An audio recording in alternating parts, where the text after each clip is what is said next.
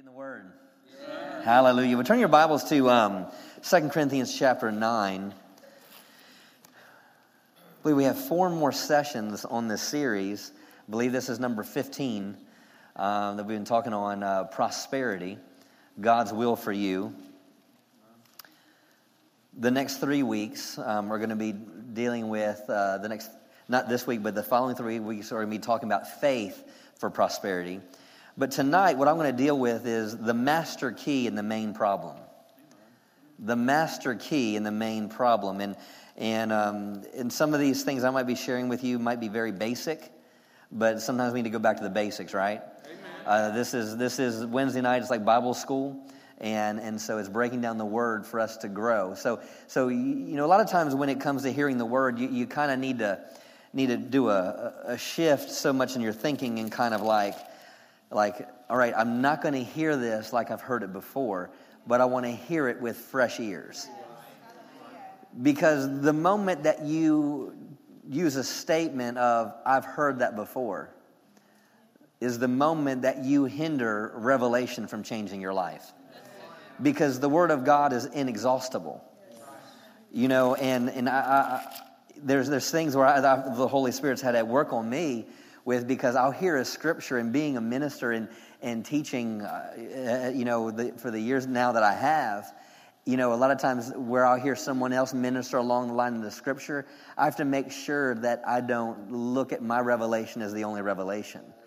And make sure that, well, this is the way I see that scripture. Allow the Holy Spirit to speak to you to where you are right now. Amen. And so it doesn't matter how long you've been a Christian. It doesn't matter if you put reverend or minister in front of your name. You need to be open to the Word of God so you can allow it to change you. Because that's why we're here. That's what church is all about. It's about being changed into the image of Christ. Amen? Becoming more like Him. So we've been talking about prosperity, and our title scripture has been, our main scripture has been 3 John, where it says, I wish above all things that you would prosper and be in health as your soul prospers, right? God's desire and His will for each one of us is for us to prosper and be in health even as our soul prospers. This isn't necessarily about money. This is about having peace in every area of our lives. God wants you to have, He just doesn't want you to put a notch on your belt and saying, I'm saved now. Okay, check, I'm going to heaven. He didn't just die for 33% of you. We're spirit, we're soul, and we're body. He's died for all of you. When Jesus was on the cross, and we look at Isaiah 53, and we look at especially the first 12 to 13 verses, we see that everything that Jesus dealt with, He dealt with all of mankind. All of man, spirit, soul, and body. We even know of His coming, it said that He became poor, so that through His poverty, we might be made rich. And you're like, oh, well, Pastor Judd, that's just talking about being rich spiritually, does it? Who said?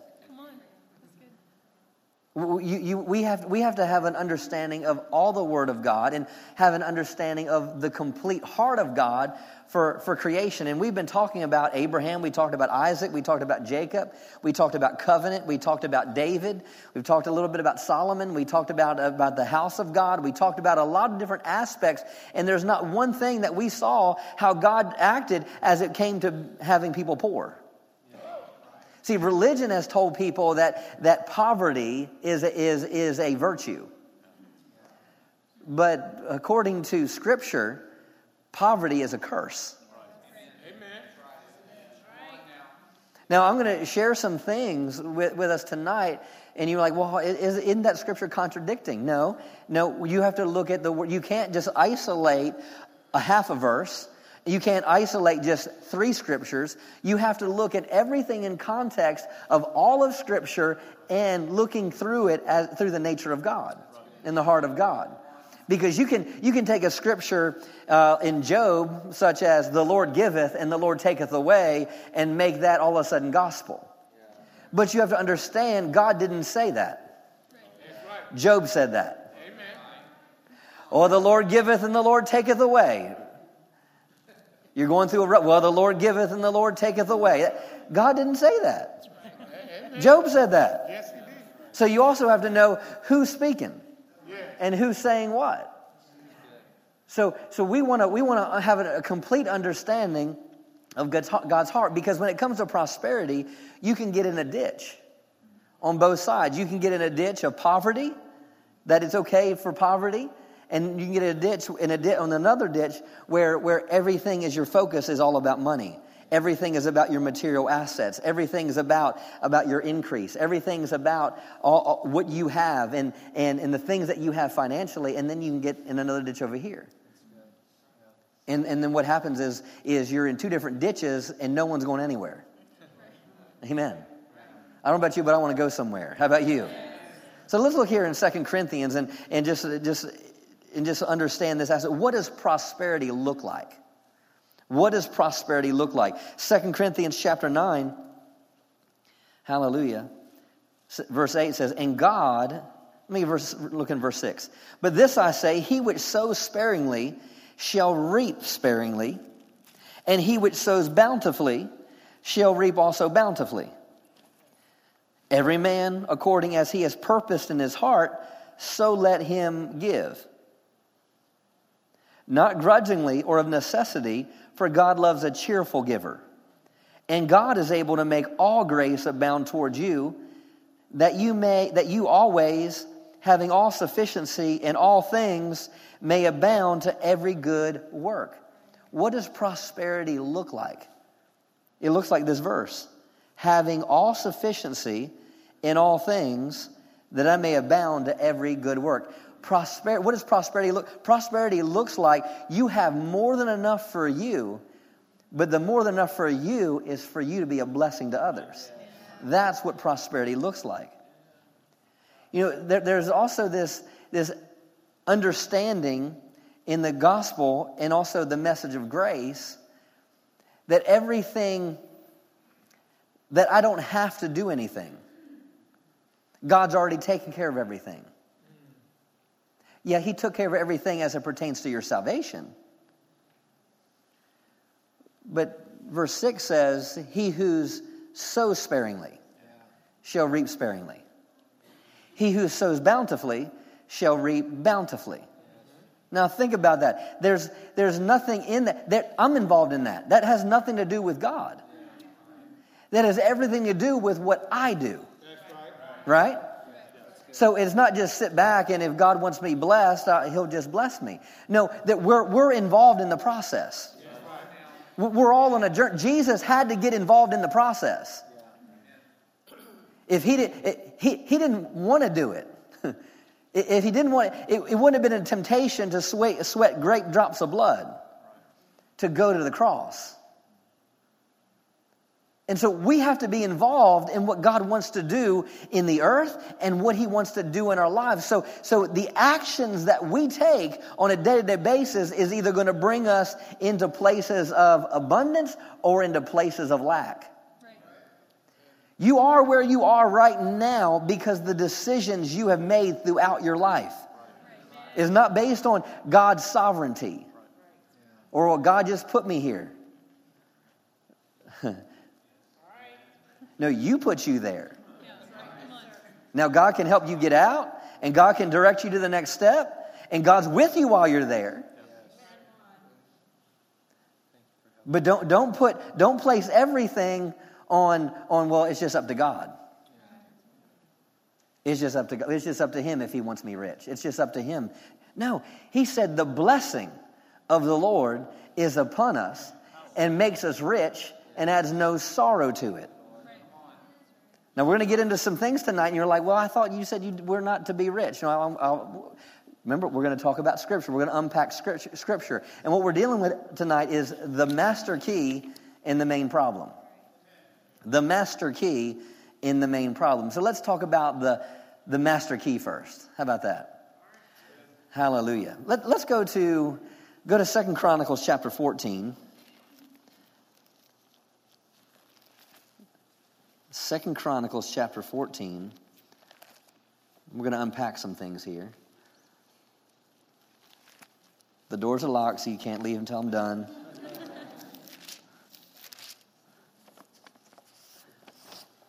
I feel like I haven't ministered on a Wednesday in a while. This is... Hallelujah. 2 Chronicles chapter 14, verse 7. I'm reading the Amplified. It says, "Therefore he said to Judah, let us build these cities and surround them with walls, towers, gates, and bars. The land is still ours because we sought the Lord our God. We have sought him, yearning for him with our desire." Now listen, "and he has given us rest and peace on every side. So they built and they prospered." So he said, let us build these walls. Let us build these things. Let us do these things. And it says, because they sought the Lord. Because they sought the Lord.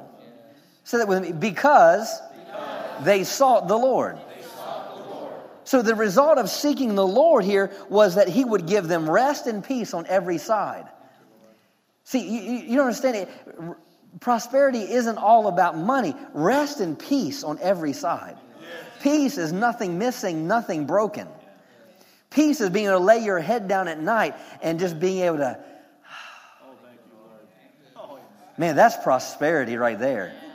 That's prosperity, where you can say, and you know what, you might have very little bit in your savings account, but you can sit back and you're like, wow, man, that's prosperity. Hallelujah. But how did it happen? Because they sought the Lord. Let's go to chapter 26. I'm going to see a theme here. That's for the master key.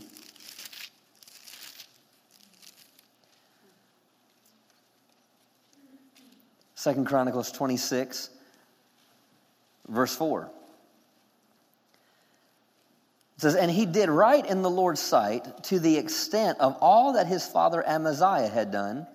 He set himself to seek God." Say that with me. He set himself to seek God. So he set himself to seek God in the days of Zechariah, who instructed him in the things of God. As long as he sought the Lord, God made him to prosper. As long as he sought the Lord, he made him. He made him. He made him. He made him. The word made here has to do with created. It has to do to fashion. It means to put together. It means to bring to a place of completion. So when it says he sought the Lord, God made him to prosper. He created him to prosper. He caused him to prosper. Hallelujah. Hallelujah. Meaning as long as he was seeking the Lord, there was no other possible way than that God was going to prosper him. Hallelujah. So here we see it again. As long as he sought the Lord, he was made to prosper. Let's go to 2 Chronicles chapter 27, one chapter over. Verse 6. It says, "So Jotham became mighty because he prepared his ways before the Lord his God." Yes. So Jotham became mighty. Say mighty. Amen. So this king became mighty. He became strong. He grew in prominence because he prepared his ways before the Lord his God. Yes. Hallelujah. The word prepared there means he established his ways. Meaning he brought his life before God. And as long as he brought his life before God, he was made to be mighty. Yes. Hallelujah. Thank you, Lord. Go to chapter 31. Chapter 31. Verse 20. 2 Chronicles 31:20. "And thus did Hezekiah throughout all Judah, and wrought that which was good and right and truth before the Lord his God." Now listen to that. Hezekiah, all throughout Judah, he wrought what was good, meaning he did what was good, what was right, what was truth before the Lord his God. And in every work that he began in the service of the house of God and in the law and the commandments to seek his God, he did it with all his heart and he prospered. Now listen, in every work that he began, in every work that he began. See, when it came to the house of God, when it came to the law, when it came to commandments, he sought God first. How about every single part of your work? How about your business, where you work, your job, church? Is God first place? Because it's saying, as he sought the Lord and he did it with all his heart, he prospered. Man. Now, any of these scriptures that we read, is there a scripture in the New Testament? Is there a scripture in the New Testament that connects with these? Anybody? Someone, spout it off. Anyone? Don't. There you go. Yeah, that as well. So it's let's go to Luke chapter 12.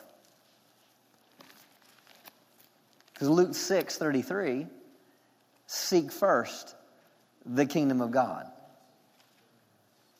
Matthew 6:33 is seek first the kingdom of God. And all these things. Seek first the kingdom of God and his righteousness.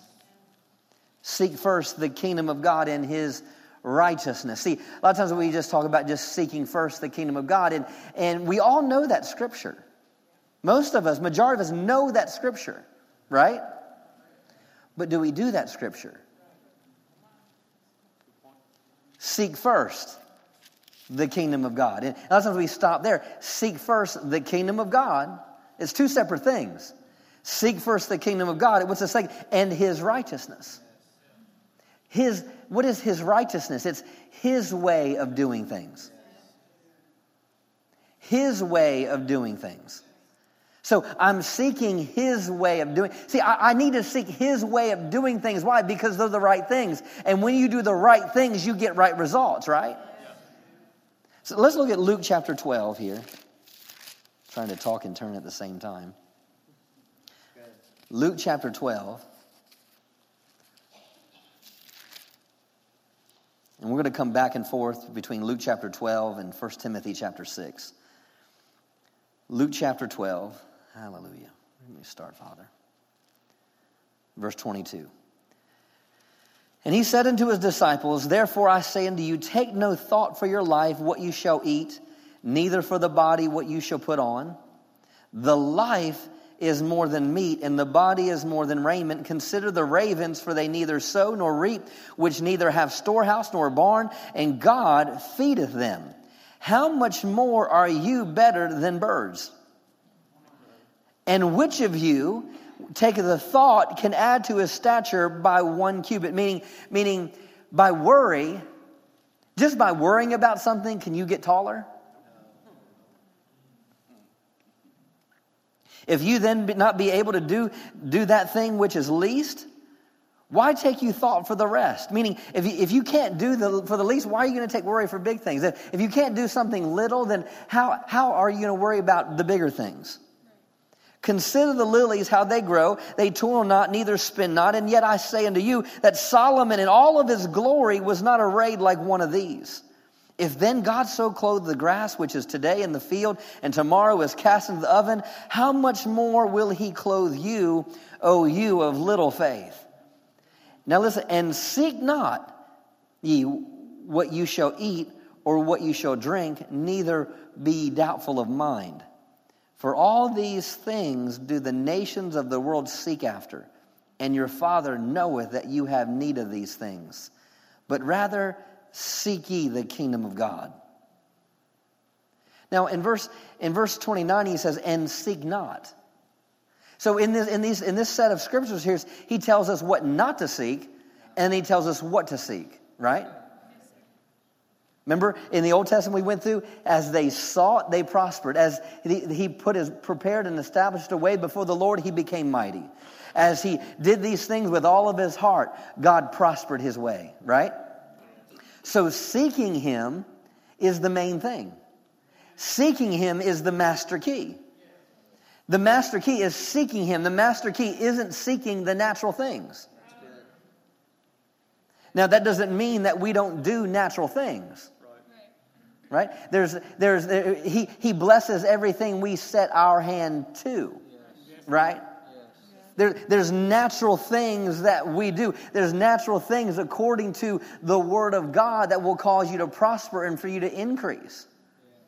There was things the Apostle Paul knew the Word, he knew his covenant, but yet he still had to stand upon the Word. He still had to work. He was a tent maker. He did certain things. There was things he set his hand to, but he understood where his provision came from. Right?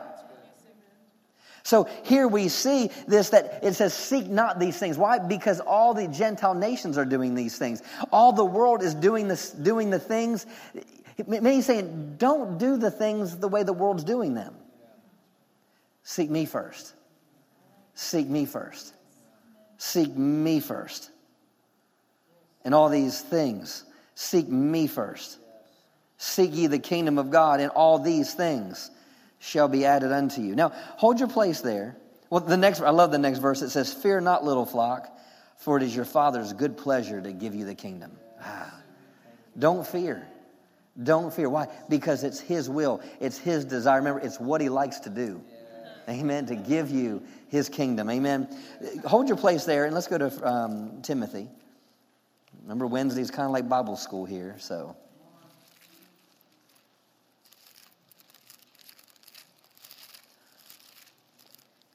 I'm always like, Lord, challenge me to change me.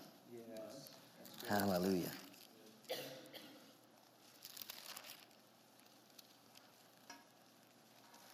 Thank you, Lord. Make sure I hold my place here. Now, 1 Timothy chapter 6. Thank you, Father. Thank you, Lord. Let's go to verse 6. 1 Timothy 6, verse 6. But godliness with contentment is great gain. Godliness with contentment is a great gain. See, religion will take a few scriptures and try to discount the rest of the Word of God. So you have to look at things in context to see what is God really speaking to us. Amen? So here he said, in the Amplified says, and it is indeed a source of immense profit for godliness accompanied with contentment. That contentment, which is a sense of inward sufficiency, is great and abundant gain. Hallelujah. Godliness with contentment. Meaning it's having that heart after God, but also being content with where you are. That contentment, I love the Amplified, it's an inward sufficiency. And it says that it is great and abundant gain. See, it's not about pursuing the things, but it's about being contented. Because it's when you're content, you can experience great gain. Now, contentment here isn't about, well, I'm just content with having nothing, and I'll just settle for having nothing. No, that's not the way God's kingdom operates. That still puts everything on God and no responsibility on us. Verse 7, for we brought nothing into this world, and obviously we cannot take anything out of this world. Now listen to this. We brought nothing into this world, and we cannot take anything out of this world. You know, you came in naked, you're going to leave naked. I heard someone talking about this, and they were in a Bible school, and they were this one guy was talking, and he was bragging about these material blessings that he had, and well, God did this for me, and God did that for me, and all of a sudden, this one friend of his got tired of hearing how this guy was really bragging. He wasn't really godly the way he was coming across, and he goes, well, all right then, well, I guess your ashes Well, your pile of ashes will be bigger than mine. Meaning you're not taking anything out of this world with you. You're leaving it all behind. So he's saying this contentment, having that contentment, this godliness with contentment is great gain. Why do you need to be content? Why? Because you're not going to take anything with you. It's the master key is about having the right perspective. Seeking God. I'm seeking God. Verse 8, but if we have food and clothing, with these we shall be content and satisfied. But those who craved, now this religion has taken this scripture, this next scripture, and has stolen God's ability to bless people. That's good. King James says, for the love of money is the root of all evil. See, people say, well, money is the root. No, it's the love of money. It's the love of money that's the root of all evil. See, the master key is seeking God. But the main problem is, what do you love?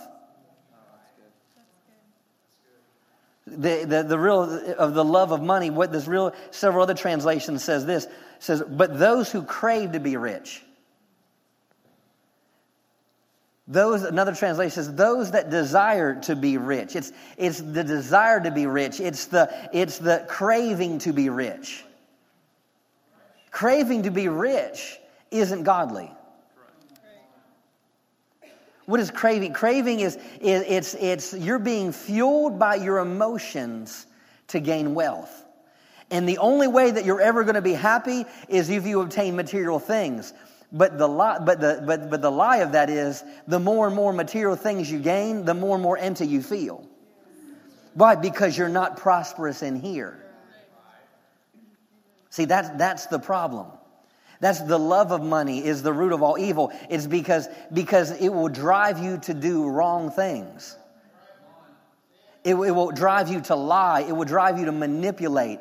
It will drive you it will cause wedges to become between you and your family. You'll burn bridges that you can't. Why? Because you're just gaining what you want. You're trying to get what you want. You're trying to obtain what you want and what you need. That's the love of money.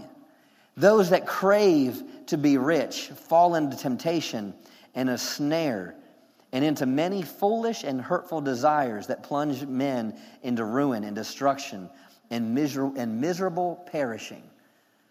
Meaning, if you're just craving to have money, you're never going to be satisfied.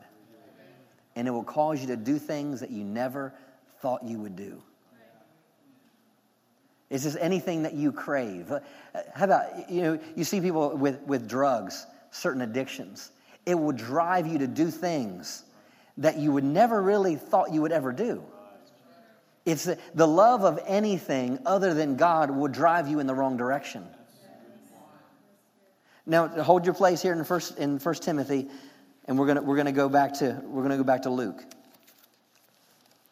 You know, well, Pastor, I don't want to have money because I want to make sure that I'm not being destroyed. You got to understand. You have to understand. You have to look at all of Scripture, right? Now let's look at this again in Luke chapter 12, verse 29. We just read it. I know it's kind of redundant. And seek not ye what you shall eat or what you shall drink, neither be doubtful of mind, for all these things do the nations of the world seek after. So the nations of the world are seeking, they're pursuing these material things. And your Father knows that you have need of these things. He knows you need these things. He knows you need these things. But rather seek ye the kingdom. Meaning you're going to do it a different way. You're going to seek first the kingdom. Amen. And all these, you're going to seek His kingdom. And you won't have anything, but you'll be happy. That's not what the Scripture says. It didn't say the kingdom, but seek the kingdom of God and you'll have nothing. But you'll be happy because you have Jesus. There's some religious song. I'd rather have Jesus than silver and gold. Duh, yeah. But He also doesn't want you living in poverty either. It's all about perspective. It's all about priority. It's all about what am I seeking after? Am I seeking things or am I seeking God? And I love what Dr. Savelle said when I was in Bible school. One of the first things he taught, he was talking about a passion for God and a passion for souls. And one of the first things he taught us was seek God's face. Don't seek God's hands. You know what? If my son is seeking my face, he's going to get my hands. But too often we seek his hands, what God can give us, what we need, and this, that, or the other. So we see God's not opposed to the things. He's just opposed to things having you. The master key is seeking him. Let's look at the main problem here. Hallelujah. Let's look at in Luke chapter 12, let's look at verse 13.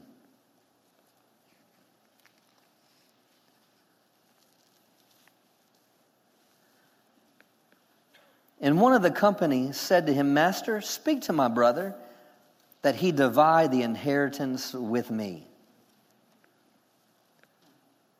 Meaning this brother wanted to make sure he got what was his. I want to get what's mine. I want to have what's mine. It's owed to me because it's my inheritance. And right now my brother has all of it and I want what's mine. And he said, this is what Jesus said to him, Man, who made me a judge or a divider over you? And he said unto them, Take heed, beware of covetousness. Take heed. This is a warning here. Be careful. Take heed. Be cautious here. Take heed and beware of covetousness. See, the master key is seeking God. The main problem is covetousness. Not a whole lot of amens on that, except for Tony back there. Covetousness. What is covetousness? Is desiring what someone else has. I want what that person has. I heard a story by Kenneth Hagin. And he was talking about along these lines, and he had a red Ford Bronco.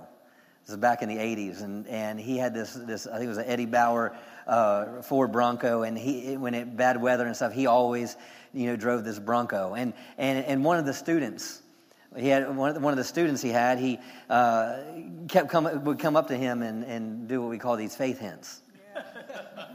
And he was claiming, we talk about claiming, I'm claiming that scripture, I'm claiming this, I'm declaring that. Well, he was claiming, he's like, Brother Hagin, that's my Bronco. Brother Hagin, that's my Bronco. And so they went away, it was like for a holiday break, it was like Thanksgiving or something, and he went to Kenneth Hagin, he goes, well, I'll let you ride my Bronco over the holiday. I'll let you drive my Bronco. Well, he was claiming something that wasn't his. That's covetousness. Looking at someone else's wife, that's covetousness. Desiring someone else's house, that's covetousness. Dropping faith hints, that's covetousness. Is God speaking to you? Is God speaking to you? I really like that coat. That's a really nice coat you got there, Stuart. Is God speaking to you? I like that. I like them boots. I like that Lexus. God speaking anything to you? Come on. she just give him the coat. But you see, what do you see? Are you seeking God? Or are you seeking what someone else has? Beware of covetousness. This let me know that Jesus was responding to him in a fact of you're wanting what he has. You're wanting what your brother has. Maybe you didn't do what the brother did to get it. Maybe you left Daddy's house before you should have left Daddy's house. And daddy gave it to you, and now you want what brother has. Because it has to do something with a negative heart here, because he's saying, take heed, beware of covetousness. Why? For a man's life doesn't consist of the abundance of the things which he possesses. Meaning, my life isn't made up of what I have. My value doesn't consist on what I have. My value of my life doesn't consist of how much I have. And see, you can get guilty in the other way, and you can say, yeah, I got a good job, I got a good business, I'm financially successful, and yeah, I'm a giver. I gave X amount of money last year, and I've got this. My house is paid off, and you could sit there and you could look down at someone else because they don't have what you have. Well, you're not as prosperous as me. You can't judge prosperity on things. Because what you have and what someone in a house, you're accountable for different things. You're accountable for different things in the kingdom of God. So you can't measure if someone's truly prosperous based on numbers. Because numbers can be deceiving. So prosperity doesn't come down to what you have. It's all of a sudden, hey, I got all these things and all of a sudden now I'm a success now. No. The question is how close are you to God? How much of the peace of God do you have?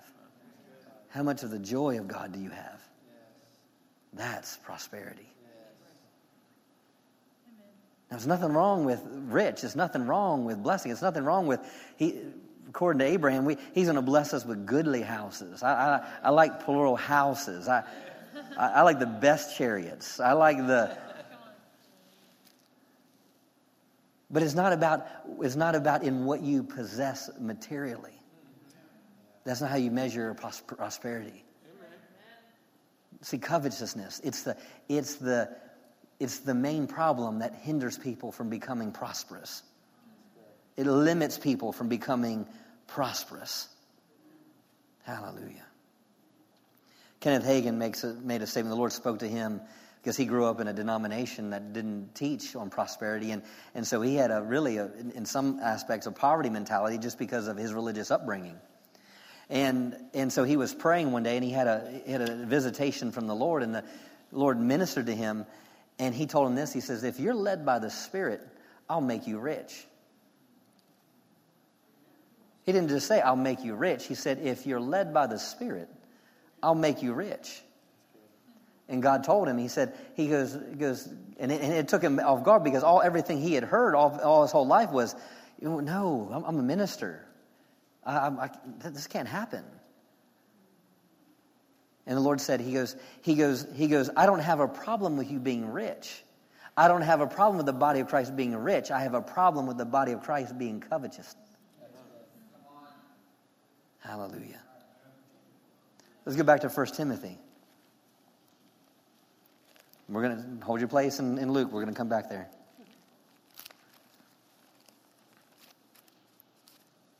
We didn't have service last Wednesday night, so we can make up for tonight. 1 Timothy 6. Are you getting something out of tonight? Yeah. Hallelujah. 1 Timothy 6. Hallelujah. Remember, he just talked about the love of money as the root of all evil.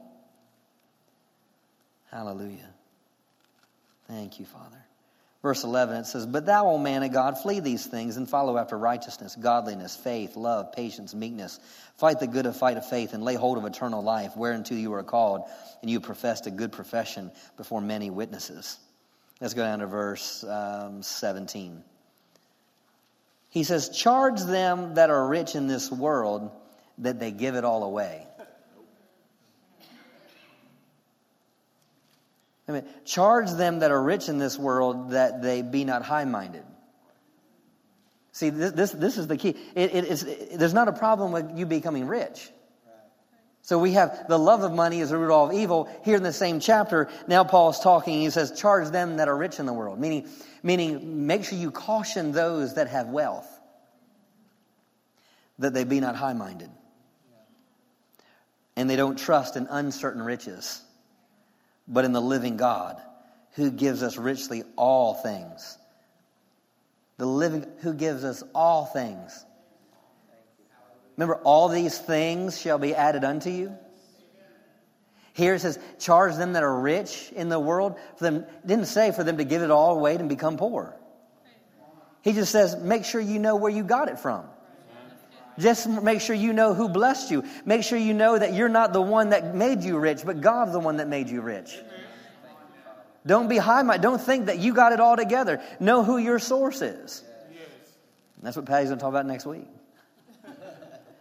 Nor trust in uncertain riches, but what? In the living God.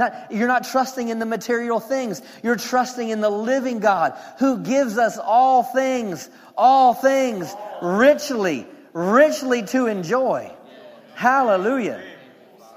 He gives you all things richly to enjoy. All things richly to enjoy.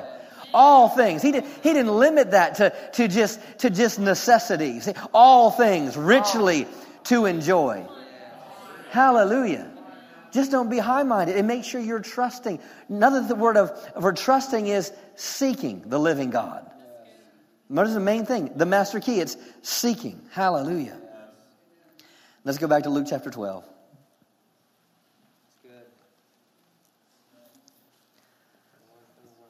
Hallelujah. Thank you for the word. So verse 15 again. Take heed and beware of covetousness, for a man's life consists not in the abundance of the thing which he possesses. And he spoke a parable unto them. Remember, a parable is Jesus telling them a story for them to be able to understand what covetousness really is. And he spoke a parable to them, saying, the ground of a certain rich man brought forth plentiful. So this guy was already rich. It wasn't the ground of a poor man brought forth plentifully. It said the ground of a rich man. So that lets me know this rich man got richer. God doesn't have a problem with a rich man getting richer. I don't believe in a socialistic government. Hallelujah. I don't believe in communism. I believe the church should do its job and do its place. I think the socialistic government had to come about because the church didn't do its job. But God's not it's not a I take from the rich and give to the poor kind of God. He doesn't make everyone equal. That's not how his kingdom operates. Just ask the man that had 10 talents, 5 talents, and 1 talent. It's not based on making everyone equal. No, it's based on what are you doing with what he gave you. So we see here, he says, so he talked to a certain man, brought forth plentiful, and he thought with himself, saying, what shall I do, because I have no room where to bestow my fruits? And he said, this will I do. I will pull down my barns and build greater, and there will I bestow all my fruits and my goods. And I will say to my soul, soul, you have much goods laid up for many years. Take thine ease, eat, drink, and be merry. And God said to him, you fool, this night your soul will be required of you. Then who shall those things be which you have provided? So is he that lays up treasures for himself and is not rich towards God. So now he's given us a story of what covetousness looks like. Covetousness is a rich man that's gaining more riches. And he says, you know what? I need to tear down my barns and build bigger barns. Why? Because all the things I've done. Think of all the things he said. Because I do. Because I have no room where I bestow my fruits. This will I do. I will pull down my barns. I'll build greater. And there will I bestow my fruits and my goods. And I will say to my soul, soul, thou hast much good laid up for many years. Take thine ease, eat, drink, and be merry. What is covetousness is about gaining more without the intent to distribute. Covetousness is about the heart and the desire to crave riches without the heart to distribute it. Because God tells him here, he goes, what are you doing? You want to build these bigger barns for all the stuff that you've done, but yet your soul is going to be demanded of you tonight. And what are all those riches going to do for you just hiding in a barn? God's not against you having a savings account. He just wants to know, are you a distribution center? He's not against you having $1 million in the bank. The question is, are you going to obey what he tells you to do? Because he says, so now listen, but God said unto him, you fool. He calls this man a fool. You're like, how can you call a man fool that's got great wealth? He has a great business. He's done all these. He calls him a fool. Why? Because he doesn't understand eternity. So is he. So is the man. The man that does this other thing is also a fool. The man that lays up treasures for himself. For himself. For himself. And he said he's not rich towards God. He's not rich towards God. Covetousness is about being rich toward yourself, but not being rich towards God. Amen? Covetousness. Covetousness. Go to Colossians chapter 4, and I'll try to... Got two more scriptures. Colossians 3.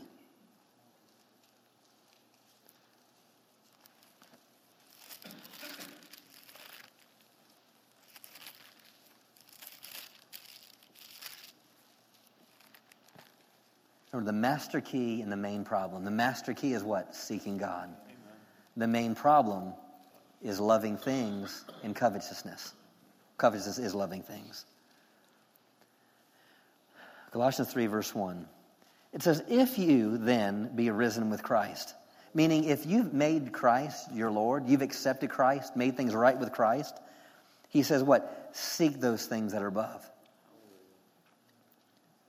where Christ sits on the right hand of God. Set your affection on things above. Covetousness is setting your affection on things. But this is talking about set your affection on things above, not on the things of the earth. Remember Matthew 6:33, seek first the kingdom of God and all these things. Don't seek after everything that the rest of the world is seeking after, but seek first the kingdom of God, and all these things shall be added unto you. Set your affection on things above, not on things of the earth. Why? For you're dead, and your life is hid with Christ in God. When Christ, who is our life? What's your life about? Is your life about yourself? Now look at when Christ, who is your life? Man. When Christ, who is your life? When you accepted Jesus, you no longer became your master. So he's telling us to set our affection. If you've been risen with Christ, meaning if you're born again, set your affection on those things that are above where Christ sits. Not on the things of the earth. Why? Because you're dead and your life is hid with Christ in God. When Christ, who is our life, shall appear, then shall you also appear with him in glory. Mortify, therefore, your members which are upon the earth. Mortify, meaning put to death those members which are upon the earth: fornication, uncleanness, inordinate affection, evil, whatever that word is, and covetousness. Mortify, meaning get rid of these things. And one of the things where they say covetousness, which is what? Idolatry. See, the main problem is idolatry. Christ is not really, truly Lord. You want to become prosperous? Make him Lord. You want to become prosperous? Seek those things that are above, where Christ sits. Covetousness, which is idolatry. You know, we see this in the Garden of Eden in the very beginning. Man, Adam and Eve were rich. He gave them gold and silver, everything they needed, and told them where it was. Told them there's gold there.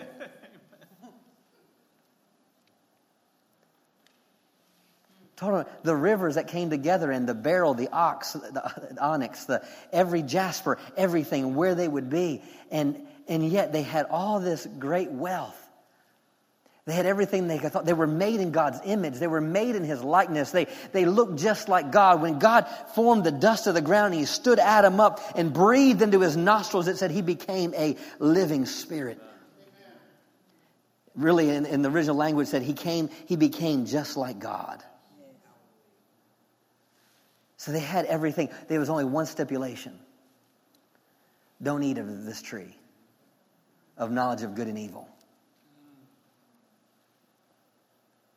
What happened is, in Genesis 3, it says, as she looked at the tree, and saw that it was good for fruit. One translation says, and she looked at it longingly. She's seeking something else other than God. That's covet. She was seeking. She was seeking something that she already was.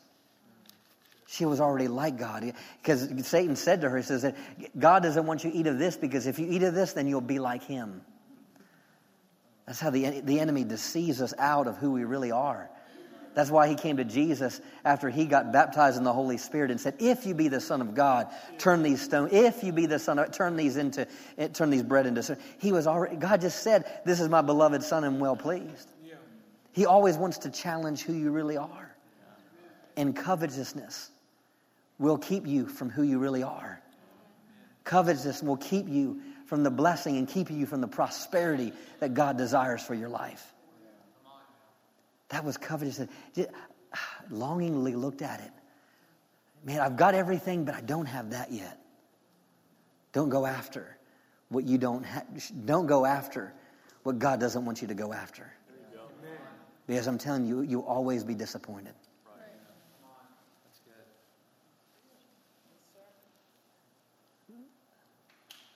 Go to Proverbs 3. Thank you, Father. Covetousness will cause you to manipulate. It will cause you to gain something by questionable means. Covetousness will cause you to rob, steal, cheat. Hallelujah. Proverbs 3. Before I read the scripture, dealing with that idolatry and covetousness idolatry. 1 year out of Bible school, and I was working at the ministry. And I was needing a new car. I use the word need loosely. I wanted a new car.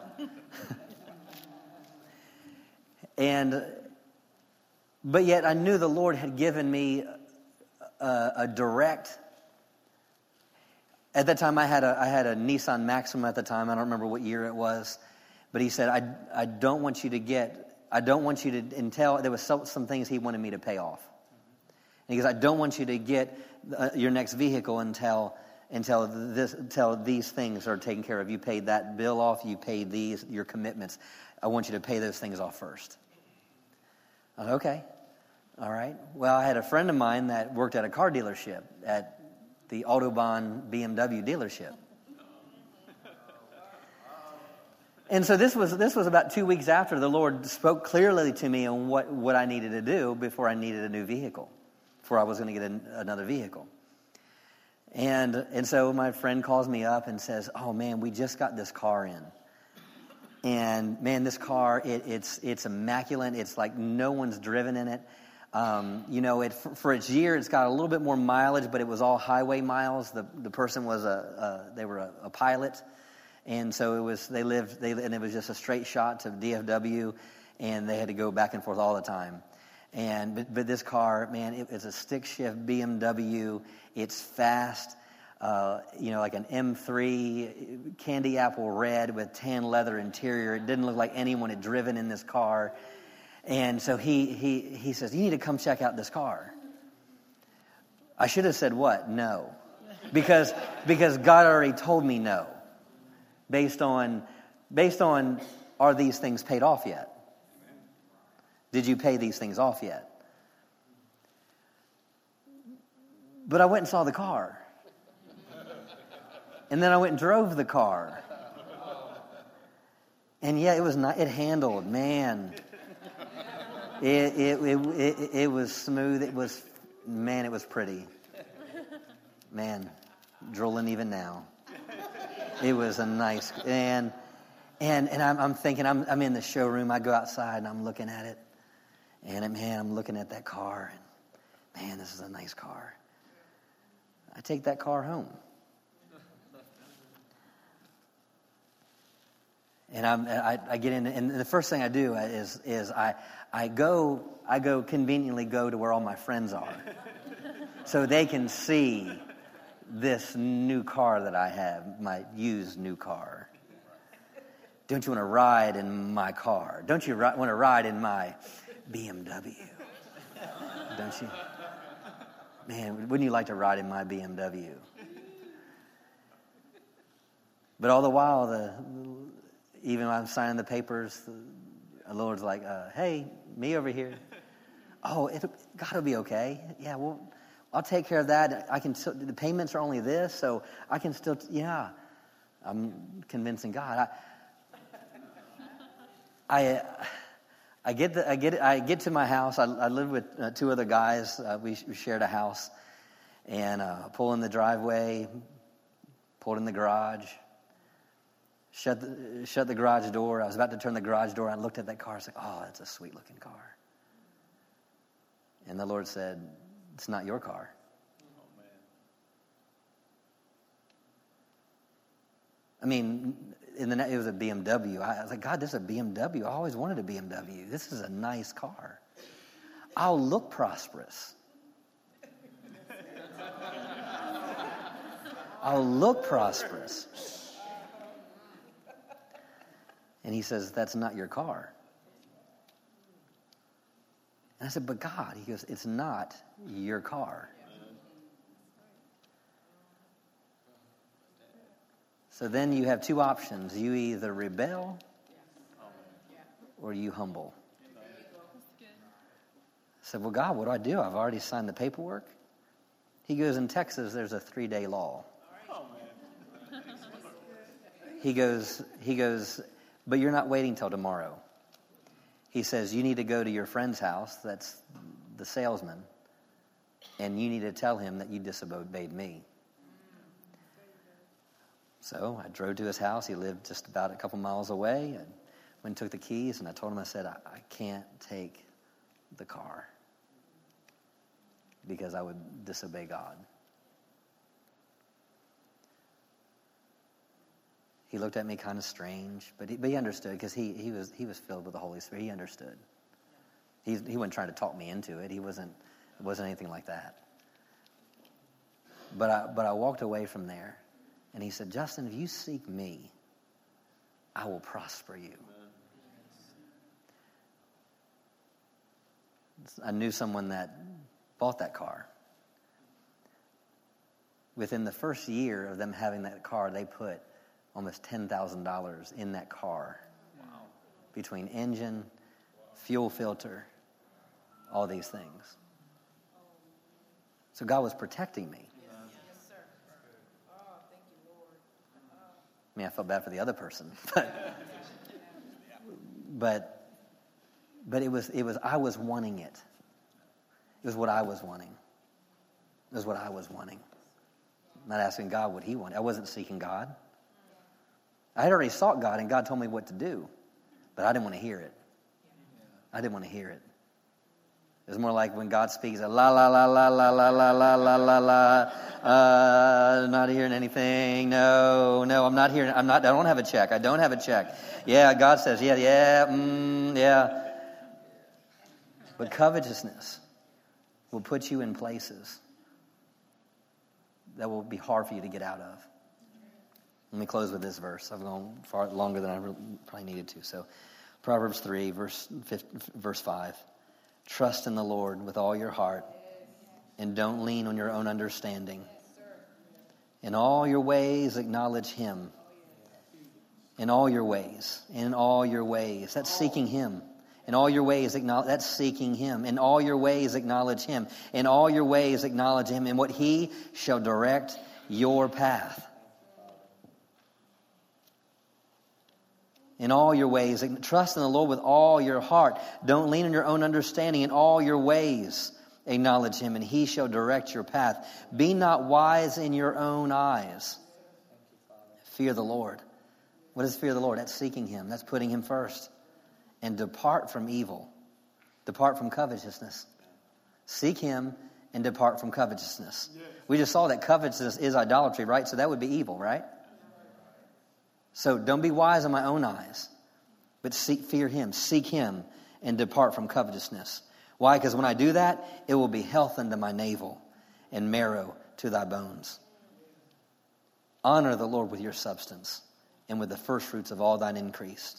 So shall thy barns be filled with plenty, and thy presses shall burst out with new wine. See, this is prosperity. That's prosperity. We see seeking here, the main key. And we see the main problem, the covetousness. See, when I put him first and I depart from covetousness, it says that my barns will be filled with plenty. Plenty. That sounds like rich to me. And my presses shall burst out with new wine. Wow. That's prosperity. It's the master key. Seeking him. And not yielding to the main problem, which is covetousness. You receive this tonight? Oh, Father, we thank you for your word. We thank you for your word. We're challenged by your word. Hallelujah. Everyone stand to your feet. Before we dismiss tonight,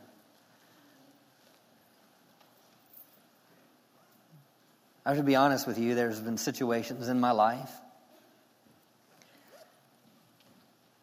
where some of the things that I've preached, if I'm not careful, I could walk in condemnation under. And so by no means do I want you to be condemned about where you might be or decisions you might have made. But the beginning of all change is repenting. Amen. And say, Father, I thank you for you providing a way out. Amen. Thank you, Lord, for directing my steps from here on out. Yeah, Father, I might have missed it. I missed it back then. And yeah, I didn't do the right thing back then. But Father, I repent of that. Yes. And I thank you for your forgiveness. And I thank you for making things new in my life today.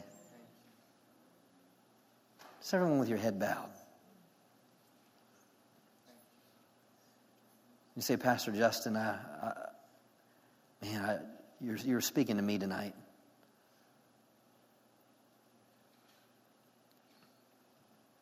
I've been pursuing the wrong things. I've been running after the wrong things, expecting God to meet me there, but I've had it backwards. If that's you, just with no one looking around, just me and God, just slip your hand up. I want to pray for you. See those hands? I see that hand. See that hand? See that hand? See those hands? I see that. See that? Hallelujah. You can put your hands down.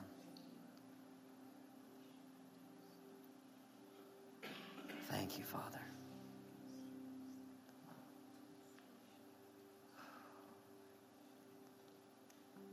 Thank you, Father. Oh, the amazing thing about God is his mercies are new every morning. The amazing thing is that it says in Jeremiah, when we call, it says he answers us. And he shows us great and mighty things. So just by putting your hand up, I believe he sees your heart.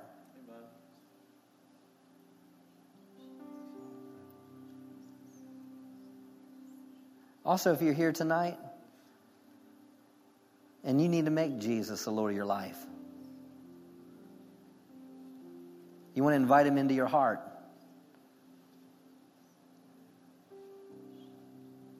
And you want a fresh start, a new beginning. Just slip your hand up where you are. So I do want to pray for you. Hallelujah. Hallelujah. Everyone pray after, with hands lifted. Just an attitude of surrender. Just repeat after me and mean the words that you say.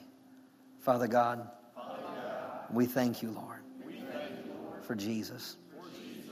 We thank you that he died on the cross for us to make all things new in our lives. We repent of being away from you. We repent from making wrong decisions. I thank you that your grace is sufficient. Your forgiveness is complete. And your mercies are abundant. Thank you for forgiving me. Thank you for receiving me. I thank you, Lord, for changing me from the inside out, making me new in every part of my life. Where I failed, I thank you that you're increasing. Where I've made mistakes, you give me wisdom how to do new things, to go new directions. So my life will never be the same again. I thank you for it. In Jesus' name, amen. Give him a shout of praise. Hallelujah. Thank you for your word tonight, Father.